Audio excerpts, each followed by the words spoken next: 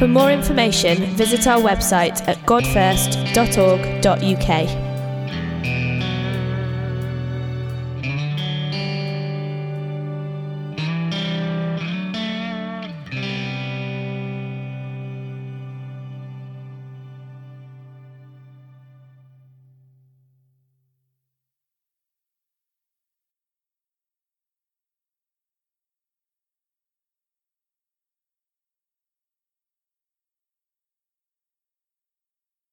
A series on the Sermon on the Mount, and this morning we're going to be talking about forgiveness and the red mist. The red mist does not refer to the footballer in this video that we're about to watch, but red mist refers to anger. But I thought, let me give you an example of some anger. So here's a little video clip. It says September 1997 and Roy Keane bursting into the penalty area and had a flick at Haaland, and I think he did his knee ligament, and that was the year that Arsenal went on to win the championship. Roy Keane on Haaland. David Ellery has a record of dismissing Roy Keane from the field of play. It's a red card issued by David Ellery to Manchester United's captain for the fourth time. Wow, what a tackle. I also, it could be a token resurrection, the way that Roy Keane amazingly rose from the turf, Ellen Road turf, to confront Haaland, having to tearing his cruciate ligament. Anyway, it wasn't a dig on Man United or a plug on Leeds, but at that time, I remember people were like really staggered by the kind of smouldering anger and the bitter contempt and the violent rage that practically ended Alfie Haaland's career. The Man United fans in the church, and there's far too many of them, they say, no, he never ended his career. And they were expecting Alfie Haaland's son to sign for them. It's not going to happen. But, it's funny, we think, Roy Keane, he's still a Sky Sports pundit, and he still kind of seems angry all the time. And it's easy to point the finger at him and think, well, he's got an anger problem. But the reality, you just have to drive around for a little bit and realize that actually there's an anger problem below the surface. I don't know who that is. It took me a while to find some. To you, but it's that if that's happened to you or you've done that, it's amazing how behind a little bit of metal and glass we can suspend the kind of normal social conventions that mean that we don't do that to each other. Occasionally people do that to each other and then step outside their cars and want to kind of go for it. But there's this kind of inside us, there's this kind of anger. It's not that driving's so stressful, it's that we feel we can get away with it. We can feel that we can allow the kind of the red mist to descend and the contempt that's hiding in all of us perhaps rise up. And anger is everywhere, right? Anger is everywhere. But forgiveness is really hard to find. And last week we heard Jesus exhort his hearers not to be just do good on the outside, to be merely outwardly good, and follow the rules and social conventions, but actually to have a righteousness of the heart. And that's what the Sermon on the Mount's all about. It's about having this righteousness of the heart. And we remember we said that actually there's a promise that God would give us a new heart in Jeremiah, and the way he was going to do that was by forgiving our sins. So it's no surprise then when Jesus begins his practical application of his discourse on the Sermon on the Mount, where he says, you've heard it said, but now I say to you, it's not surprising the first thing that he starts with is anger and forgiveness. Because that's what creates community. And Jesus understands that you can't do life in isolation. He's going to talk to us as we go through this series. He's going to talk to us about how we live together in community. It's a myth that the Christian life is you have some personal faith in Jesus and then that means you go to heaven when you die. No, we're joined to his body, collected as part of him, part of community. And Jesus, in this kind of keynote Sermon on the Mount, is going to talk to us about how to be people who relate together, and anger and forgiveness is right at the heart of that. So let's read some passages that may be familiar to you, that may not be. Let's see how we go. We're in Matthew chapter 5, verse 21. You've heard it said, to people long ago, you shall not murder, and anyone who murders will be stand guilty before the law. But I tell you, anyone who is angry with another will be subject to judgment. Anyone who says to another, raka, is answerable to the court. That raka, people have got different views on what it means, but I think the one I like is the one I go with. I don't like it actually means empty, but the noise sounds like somebody clearing their throat to spit. It's like you're nothing.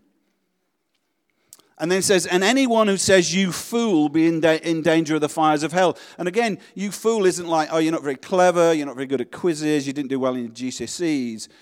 You fool is the equivalent, because a biblical fool is somebody who believes there is no God. And basically, it's what he's saying is, if you say to someone, go to hell, he's saying, you're also in danger of the fire of hell. Therefore, if you're offering your gift at the altar and there remember that your brother or sister has something against you, leave your gift there in front of the altar. First go and be reconciled to them, and then come and offer your gift. Settle matters quickly with your adversary or enemy who's taking you to court. Do it while you're still together on the way, or your adversary will may hand you over to the judge, and the judge will hand you over to the officer, and you'll be thrown in prison. These are telling words. Truly, I tell you, you will not get out until you've paid the full debt. Father, we just pray as we look at these words of Jesus that drill beyond just outward conformity to the depths of our hearts. Lord, we know that for so many of us, there is a smoldering anger. We just know that it happens. We surprise ourselves. Where did that come from? And Lord, we want your Spirit to work right down in those deep places, to bring grace and transformation, to make us a community that's different, a city on a hill, the light of the world. Amen. So my first point is destructive anger and contempt, and this is a longer point because I'm basically, so you think, man, after 3 points like this, we're never going to get home. That may be true, but hey. So, I mean, I said last week, if you said, hands up if you've not murdered anyone, the reality is we're all going to think, hey, I'm doing great. That's 10% of the 10 commandments I'm smashing. I haven't murdered anyone. Great, brilliant, cause of celebration, hands up, high fives round if you haven't murdered anyone. And in one sense you think, well, I'm doing great. And then Jesus kind of turns it on his head, doesn't he, and say, hang on a minute. If you're angry with your brother or sister, it's the same. You'll be still subject to judgment. And Jesus is not saying that murder and anger are the moral equivalents. He's not saying, well, anger's as the same as murder, so if you feel angry, you may as well go murder them, because in the end, he's not saying that. And he's not setting out a kind of judicial sentencing policy. If you say raka, this is what happens to you. If you say go to hell, this is what happens to you. He's not setting out a sentence policy. What he's doing is taking us deeper into the texture of our hearts. And he's asking the heart question, what do you like inside? Where's anger inside? Jesus is saying that anger can be as destructive in its consequences as murder, that the fruit, which is murder or violence, has the same bitter root in the heart of us. When you're angry, what the outward is that you really want to damage someone else. You want to do violence on them. Or you want to do it by raising your voice. Or you might be those people that don't do it by speaking at all. I don't know which your technique is. Or maybe you want to look at them. Or maybe you don't want to look at them. Or maybe, but the intent with anger is to wound the person that's hers. We want to pay them back. So when a stranger cuts in front of us in traffic, or we cut in front of them in traffic, or the Tesco's queue, suddenly this anger rises up. I mean, I felt it as I'm driving in this morning. Somebody pulled out of a side street by the university, and I thought, how dare they? This is my space. How dare they? And it's like, I'm thinking, I better be careful. I'm about to speak on this. And it was like so easy. And there was something about, this is me, and you're intruding on me. And we act out of all proportion, and suddenly we're shouting and gesturing and winding down windows. I don't know if I told you this story. One time I'm in Manchester. Did I tell you this story? I've told you this story already. I pulled up in the traffic lights, and I'd cut in front of this person because, it's all about me, isn't it? And I was trying to get in front, and this person was quite cross. So we're at the lights. It's ram, ram, ram. And then this person's really cross, and suddenly there's a window wound down, and a face comes at the window. And then I turn to the window, and I'm a bit angry. And then I realize she goes to the church that I lead in Manchester. And suddenly we were rumbled. Whoa, where did that come from? And we had a little laugh about it. But we thought, whoa. But, you find that anger doesn't just rise up on the road. It rises up like with those you love. Some of you might be hedgehogs. Never have a row, just curl into your ball. But, we have to apologize to our kids, don't we, Nays? Yeah, we have to apologize to our kids. I'm really sorry. We have probably not modeled really calm resolution, Naomi and I, kind of shouting and stuff. I won't tell you the worst of it, but hey, and you think, I love this woman. Oh, she loves me, but anger rises up so easily, doesn't it? And anger flows from this, as I've said, this reservoir of the wounded self that sometimes has nothing to do with somebody cutting you up in traffic or giving you too much broccoli. It's something else completely. And anger and the wounded ego and the crushed pride. Suddenly, our toes are trodden on, or our noses are put out of joint, the adrenaline flows, and the heartbeat quickens, our focus becomes intent, and we're ready for a fight. This is Roy Keane describing the incident that I showed you. Saturday's game away to Leeds, I was in no shape at all. This is not me, this is Roy Keane, in case you're just worried, okay? For Saturday's game away to Leeds, I was in no shape at all. Too little sleep. This is Roy Keane all over. I'd been involved in a drunken brawl 2 nights before, and I'd spent too much emotion on my despair. Leeds was a tough place to go. Anyway, it was, past tense. It's easy now, and they lose all the time. Leeds took a 1-0 lead, and I was having a nightmare. It was awful. Throughout the game, I've been having this private feud with Alfie Haaland. He was winding me up from the beginning of the game. The late tackles I could live with. That's a normal part of the game. But the other stuff, pulling my shirt, getting digs in off the ball, really bugged me. At times, Haaland wasn't even following the play, just concentrating on me. With 5 minutes to go, our unbeaten run looked set to end. I lunged in desperation at Haaland. I was trying to trip him rather than kick him. I knew it was a booking, but he'd done his job. He'd done my head in. I slid in and my studs caught in the turf, and I heard the ligaments in my knee snap. The pain was agonizing. Oh, I did get up afterwards and run after him, so, let's take everything in context. Pain was agonizing. Haaland and Weatherall, Leeds players, stood over me and shouting, "Stop!" I've taken a lot of swear words out of this, by the way. I've taken a lot of swear words out. He says, I never forgot Haaland's contempt as I lay on the Ellen Road pitch. And there's something we can see Roy Keane in his autobiography. He's showing us a little bit of his inner self. He's showing us that perceived injustice, his wounded ego. He's embraced it. He's held on to it. And this destructive anger, he just nurtures it and nurtures it. It's 3 years later, and Haaland's playing for Manchester City. This is what it says. Haaland had been mouthing off, but I hadn't forgotten Alfie.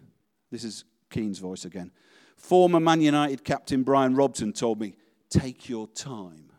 You will get your chance. I'd waited 3 years for Alfie. Now he had the ball on the far touchline. He was asking for it. I'd waited long enough. I hit him hard. The ball was there, I think. Take that, you...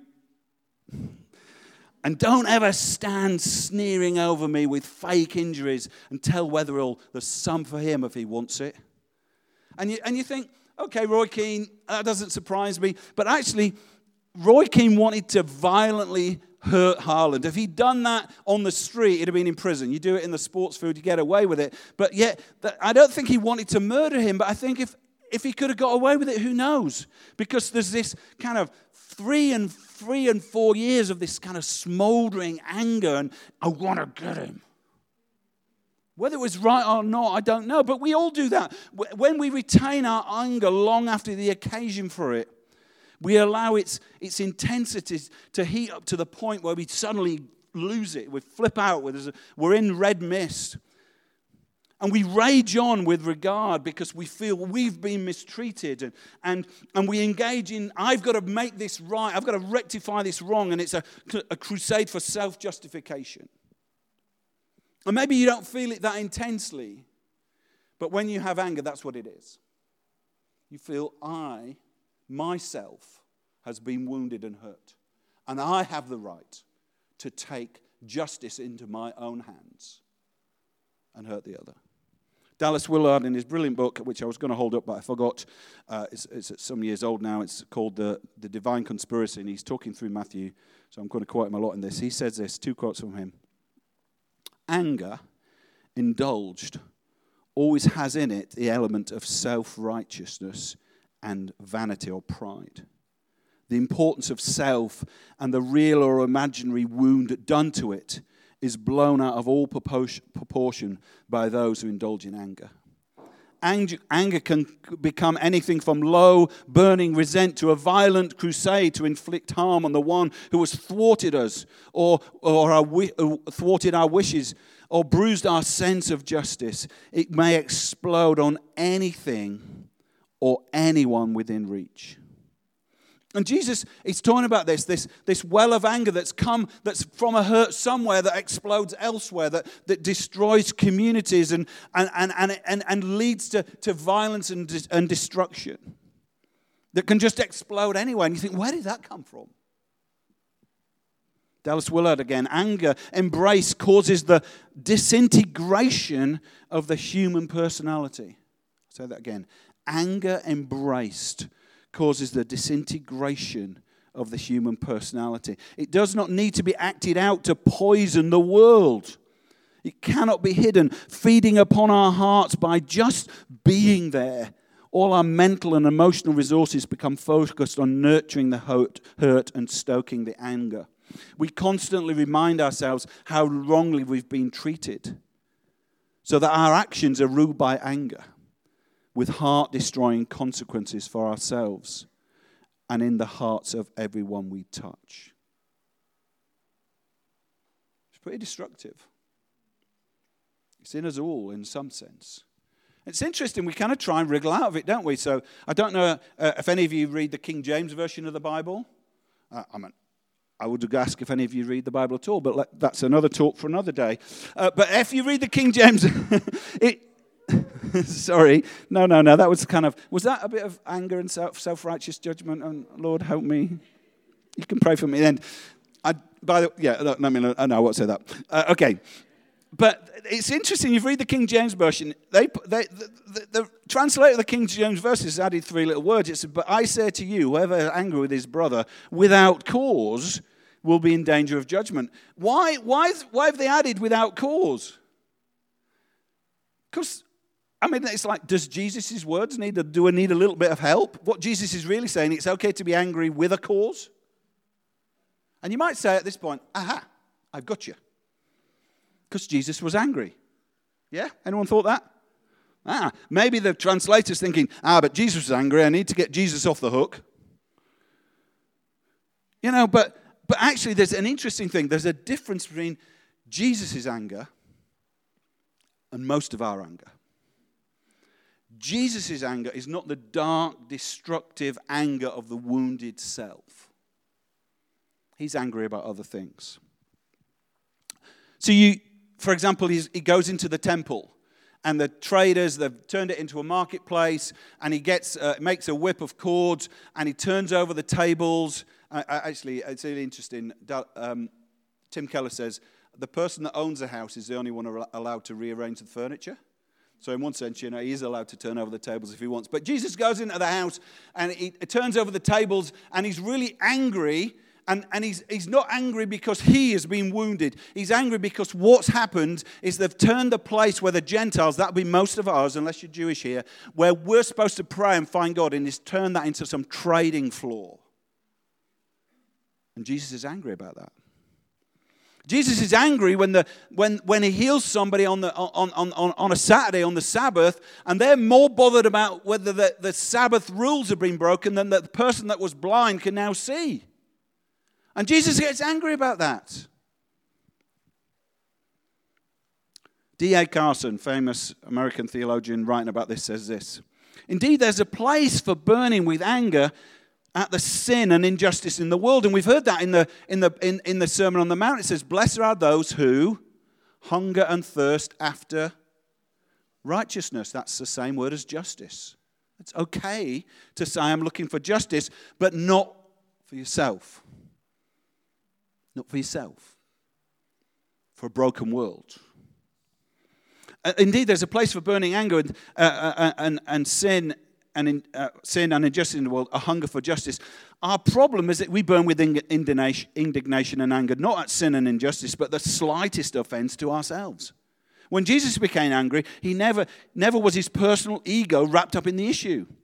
More tellingly, yet, when he was unjustly arrested, unfairly tried, and illegally beaten and mocked contemptuously and spat on and crucified, go to hell. When he had every reason for his ego to be involved, he did not retaliate, says Peter, nor suffering. He made no threat, says Peter in his letter. From his lips came those gracious words, Father, forgive them. They don't know what we do. And I guess some of us understand this righteous anger. We understand righteous anger when we see a pensioner perhaps attacked by muggers, or we read of domestic abuse or the exploitation of children or forced slavery or child prostitution. We feel a sense of anger, yes? We should. You know, when a refugee's body of a refugee boy washes up on the beach, we should feel this is wrong. But actually, most of the time, those things that are really wrong in the world hardly raise a flicker with us. For me, the only flicker it raises is the flicker that changes to another channel. What, the war in Syria again? But when it's me and my stuff, or you and your stuff, suddenly we're focused. We feel justified. We always feel we have good cause. And I think it's interesting that you know, and I need to tread carefully now, but there's a sense where we've become so sensitive. Because in our society, to be a victim gives power. And I'm not saying there's not real victims. I'm not saying there's not sexism. I'm not saying there's, you know, people who struggle with their gender identity. I'm not saying they've never, ever been vilified or hurt. Or whatever, that, you know, that people because of their race have never been hurt. It's true, it is, and we should feel angry about the injustice in the world. But actually, what we've got now is that you've got to be what anger needs to be embraced. I am a victim. Somebody's done this to me. It needs to be embraced. I need to express it. I need to release it. You know, it's part of my self-assertion to release my anger. I heard of a university campus where a university lecturer, white, middle-class male university lecturer, asked a female South Asian student, where are you from? She complained to the authorities. Well, it's racism, isn't it? Because you're saying I'm not from around here. You're not really American. And I kind of understand what she's saying. If she suffers racism all the time, but there's a sense where we're so sensitive now. So sensitive now that anybody says anything or anybody says something that we feel, whoa, I have a right to say to them. It says in Proverbs, it's righteous to overlook an offense. But there is this sense with us where we just keep on stoking it. You know, and you need wisdom to separate righteous anger from injustice in the world and anger from like, I'm just kind of sucking it in. Because in the end, it doesn't sort it out. I could see you're all processing now and think, is he some sort of right-wing, nasty person? Or is he woke? I'm not sure. He mentioned transgender. I'm not really sure how to put him in a box. So, okay, I'm trying to be biblical. Okay, so point 2. Jesus says, sort it. Reconciliation now. We support a church at God First called Reconciliation Road. It's on the junction. Nancy and I had the pleasure to visit it. It's in Durban, Mams and Toti. And it's on the area between where the white suburbs during apartheid touched the black township. And this guy, Gareth, he's a white guy, he said, this church should be for both. We should be both. He's had some kickback.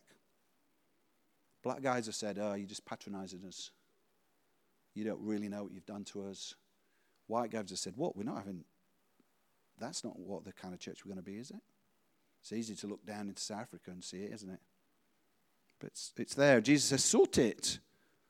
What are we to do? Jesus says, if you're presenting a sacrifice of worship at the altar in the temple, and suddenly you remember that somebody has someone against you, leave your sacrifice there at the altar, go and be reconciled to that person, and then come and offer your sacrifice to God. He's not saying, hey, now, in the middle of the sermon, if you just realize that you fell out with your boss, it's time to hop out of the meeting. In fact, I'm so angry with everybody on my street that, like, I'm not coming to church because, he's not saying that. What he's saying is that when you come and offer a sacrifice, that sacrifice is reconciliation. It's the blood of an animal that says that your sins are covered so you can have a relationship with God. And it's the same with Jesus. His blood reconciles us to God so that we can have a relationship with God. And he's saying it's ridiculous for you to be bringing a sacrifice to have reconciliation with God and then hate your person around you. He says that's just incongruous. Sort it out. If this is real, that's got to be real. John, in his letter, says this, we love because he first loved us. Whoever claims to love God yet hurts his brother or sister is say it. For whoever does not love their brother or sister who they have seen cannot love God who they haven't seen. Don't say, who's my brother and sister? Because that's what the Samaritan did, didn't he? Who is my neighbor? Don't do that. It's not saying, well, it's not my brother and sister. It's the stupid boss at work. It's not saying that. It's saying someone in your community. That means anybody you're in touch with. Whoever does not love their brother or sister who they have seen cannot love God who they have not seen. He has given this command. Anyone who loves God must also love their brother and sister. Jesus puts a huge, high priority on making sure relationships are sorted. I sometimes stagger me. Not so much in Cheltenham, because we're quite nice, aren't we? But in Manchester, like the number of times I'd talk to church leaders and they're like, oh, I'm so exhausted. They're like, the church is all falling out and hating each other. And I think, why did they do that? I'm so tired of the politics. Staff falling out with each other, this, that, and the other. It happens in church, doesn't it? Why are we like that? Jesus says, sort it out. We need to place a high priority in repairing broken relationships. Are we prepared to lay down self-justification and wounded pride to be reconciled to one another, to reconcile those that hurt you? Or are we saying, well, actually, I just need my moment with that person because I just need to tell them what they've done? I need to hurt them. They need to see my angry face. Or I'm going to shun them and not speak to them because they need to feel the pain that I felt. Jesus says, no. No. We need to embrace forgiveness. Jesus says, settle the debt with your adversary quickly, or you'll be thrown in prison. And if that happens, you won't be free until you've paid the full debt. He is talking about like financial debt, but he's saying is actually deal with it. Because if you don't deal with it, you're going to end up in prison.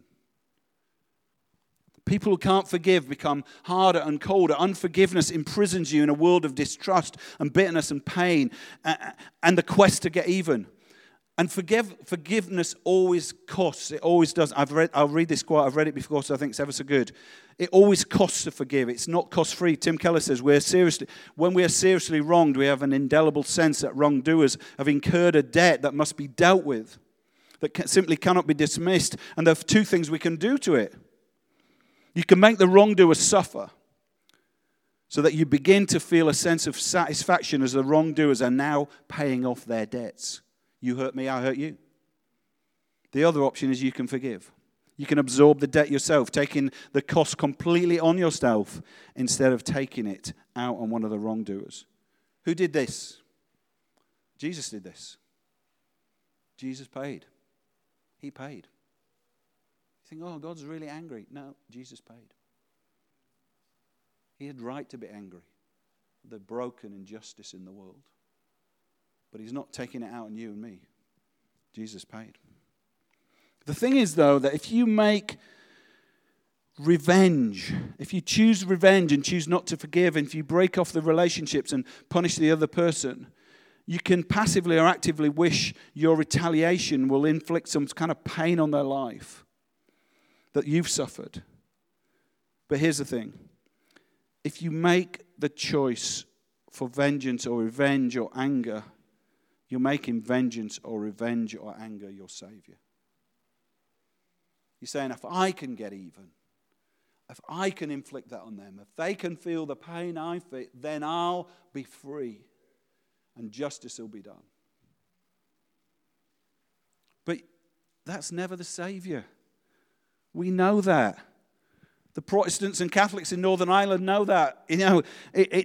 Revenge killings don't make it better. They just make revenge killings. And, the Palestinians and the Israelis in Gaza, the Capulets and Montagues in Romeo and Juliet, killing doesn't do it. Revenge never works. It just cycles down into this deeper and deeper well of anger. Evil does not make evil disappear. It just spreads it. When you make your desire for revenge your savior to heal your pain, you don't get even. You just become more angry, more unhappy, more empty, more bitter. If you go for revenge, you just become more and more imprisoned.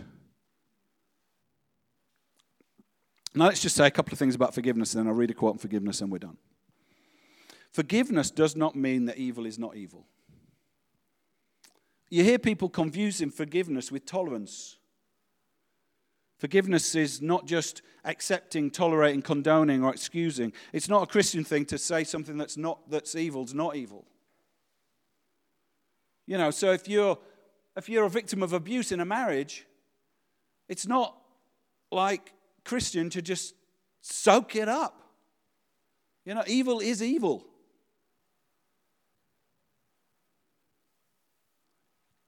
Sometimes withdrawing from an abusive relationship, just keeps on being the same. That can be a wise choice.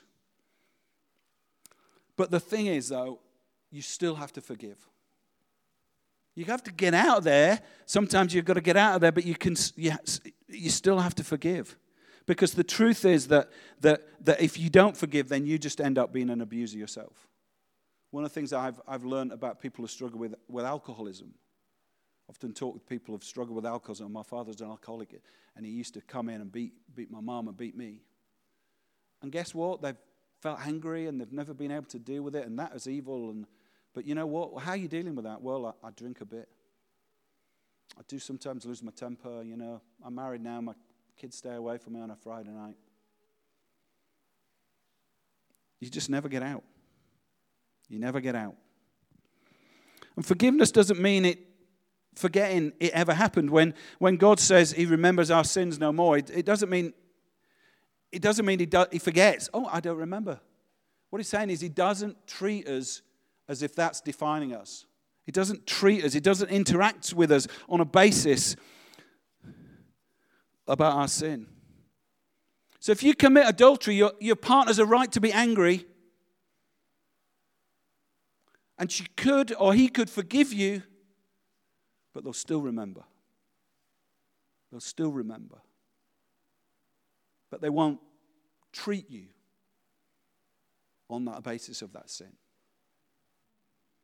That's powerful. That's powerful. If we're going to walk in the steps of the great forgiver, sometimes we face tough moments. I've probably got one or two people who, if you tell me about them, say, no, I'm not having anything to do with them. And I'm cross with them. They hate my brother. They hurt my brother. Or they've done this, and I feel like they deserve the cold shoulder. And I'm just reflecting as I'm talking. It's not in my notes. And you probably can think, maybe I've got some stuff right smack front and center of people that have hurt me, and I haven't forgiven them. This is my favorite long quote, and I'm done. I know I've been long. Sorry. Oh, no, I haven't. Well, I have. Now I've said that, you all think, he has been long, hasn't he? Please forgive me. If you've ever read the book The Hiding Place by Corrie ten Boom. Is it there? Oh, I didn't even use that quote, did I? Doesn't matter. Well, let's read it, shall I? When you forgive, you give up the right to be the judge, jury, and executioner. You trust justice to the just God. You give up the wish to make them pay, the self-declared right to hurt them back. You declare, I forgive you, you owe me nothing. Corrie ten Boom, slide. Is she there? Corrie ten Boom's the lady on your left. She was taken to she was Jewish, Dutch Jewish, taken to a concentration camp with her sister Betsy in the Second World War to Ravensbrück. She was a Christian before, and she held on to her faith all the way through. But her sister died in the camp, as did her mum, father. She escaped. She writes this. It's long, but it was 1947. If you're bad at history, that's 2 years after the war. It was 1947. I'd come from Holland to defeated Germany. I was in a church in Munich, and then I saw him, a balding, heavy-set man in a grey coat and brown felt hat clutched between his hands.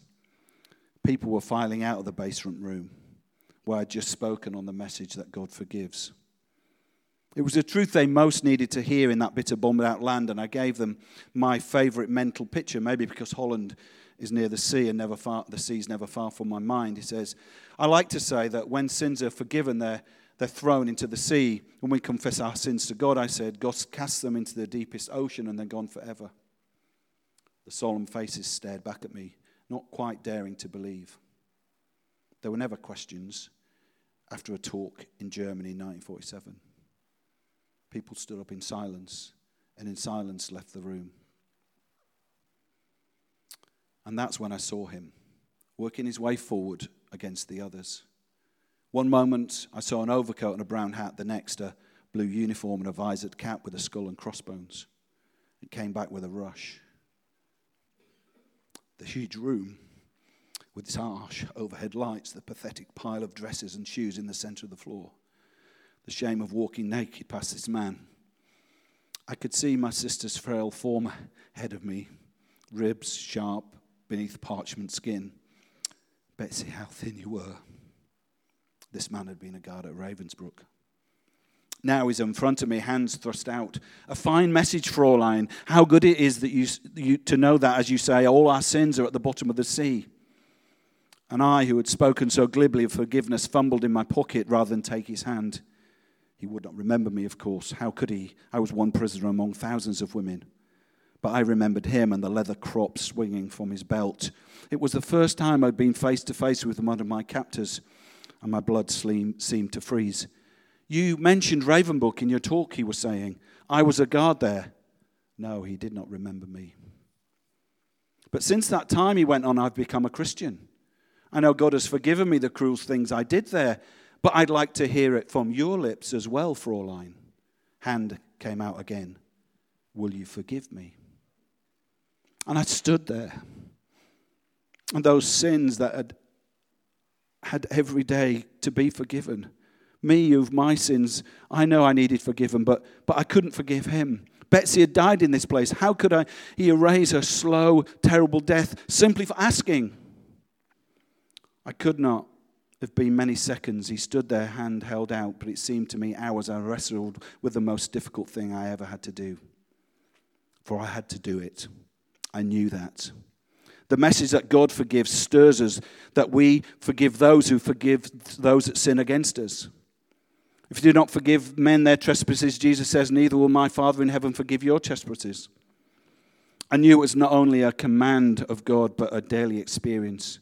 Since the end of the war, I'd started a home for victims of Nazi brutality. Those who were able to forgive their former enemies were able to return to the outside world and rebuild their scars, no matter how deep their physical wounds. But those who nursed bitterness remained invalids. It was as simple and as horrible as that. And I stood there with the coldness clutching my heart. But forgiveness is not an emotion. I knew that too. Forgiveness is an act of the will. And the will can function regardless of the temperature of the heart. Jesus, help me, I prayed silently. I can lift my hand, I can do that much, but Father, you supply the feeling. So woodenly, mechanically, I thrust my hand into the one stretched out. And as I did, an incredible thing took place. A current started in my shoulders and raced down my arm and sprang into our joined hands. And then this healing warmth seemed to flood my whole being, bringing tears to my eyes. I forgive you, brother, I cried with all my heart.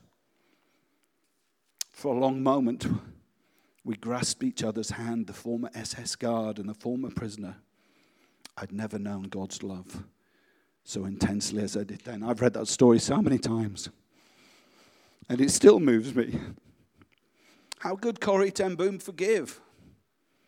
How could she stretch out her hands and forgive? Because she's a disciple of Jesus, the one who stretched out his hands, nailed to the cross so he could forgive us.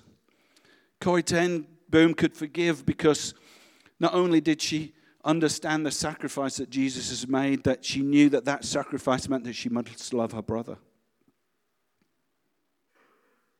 How could she love her enemies? Because God showed his love for us in this, that while we were sinners, Christ died for us. So, there we have it. The band are going to come back. We're going to think. You might cry a bit. I'm not trying to stir your emotions for the sake of stirring your emotions. But some of you have got deep stuff. All of us have got stuff, but some of you got deep stuff. And you feel like, well, I've got a cause. You know what they did to me. But the truth is that you'll never be free. So you learn to forgive. And I was talking to some people this week, and I said it's a cycle. You forgive and you think you're through, and then it comes again. You forgive again. And it goes deeper, and you forgive again. Sometimes you can't, and sometimes you don't want to, and sometimes you're angry, and somebody you think, who's going to do justice for me? But we trust justice to the Saviour, don't we? And if you've got something against me, please don't form a queue. You know, people come to me and say, you spoke harshly, or I was on the PA and you were really grumpy. Let me just get my apology now. Sometimes it stuffs bubbles, you know, because I'm broken like you. But there's healing for all, eh? So let's stand. I've gone on longer, but I didn't want to skimp this. Let's stand, and the band's going to play. We're not going to sing. And I want you to search your heart, to do business with God. Can you take this for me?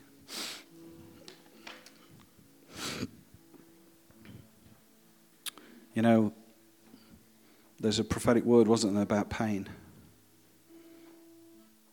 The way out of pain, the way that God redeems and restores, is we forgive. Just reach your hand with me, and just perhaps your mind might be going now to someone, or some horrendous moment. And you don't want to stretch out your hand, but you're saying, in my heart I can. Jesus, you provide the feeling. Maybe some of us have just become this angry little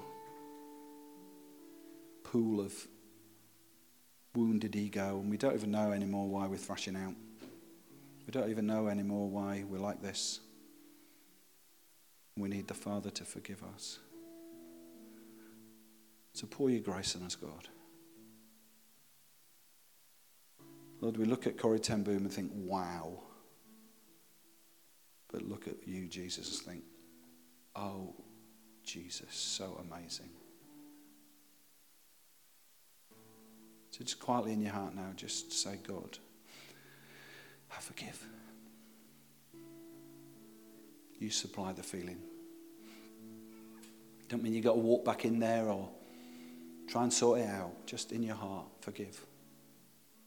And there might be a moment where you need to meet the guard face to face, as it were. But right now we're just going to say, Father, soften our hearts as we come to the altar.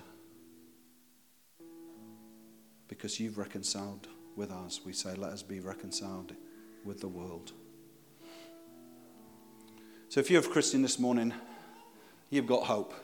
Because you've got a Saviour who can make it right. You've got a Saviour who can transform it, who can heal and bring forgiveness. And that's why we do this every week. Because we need him. And if you're not a follower of Jesus this morning, come on. He's the best.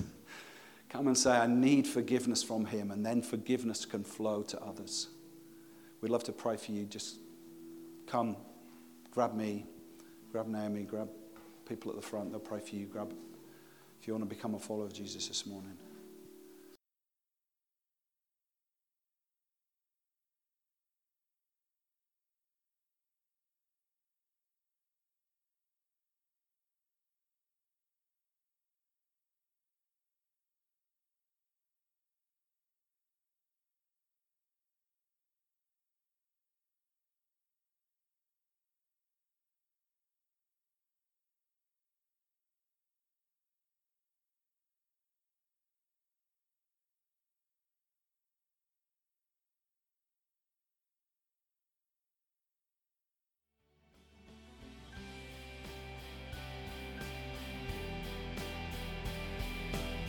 This is an audio presentation of God First Church, Cheltenham, England.